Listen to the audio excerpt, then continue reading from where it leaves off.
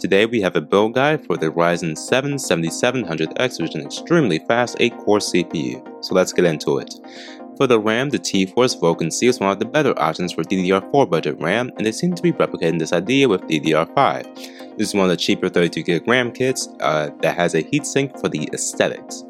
For the cooler, we have the Decool Ace8620, a double 120mm fan tower cooler with its beefy heatsink and having airflow through it should tame the 7700X. We're going for a micro ATX build, and the Gigabyte B650M Aorus Elite fits that idea. The VRMs have necessary features and has perfect RGB if that matters. For the SSD, again, since cache is good and we have cache to spend, the Samsung 970 EVO is a reliable and fairly priced SSD for this build. For the power supply, we are going with something that hasn't really been featured in this build guide.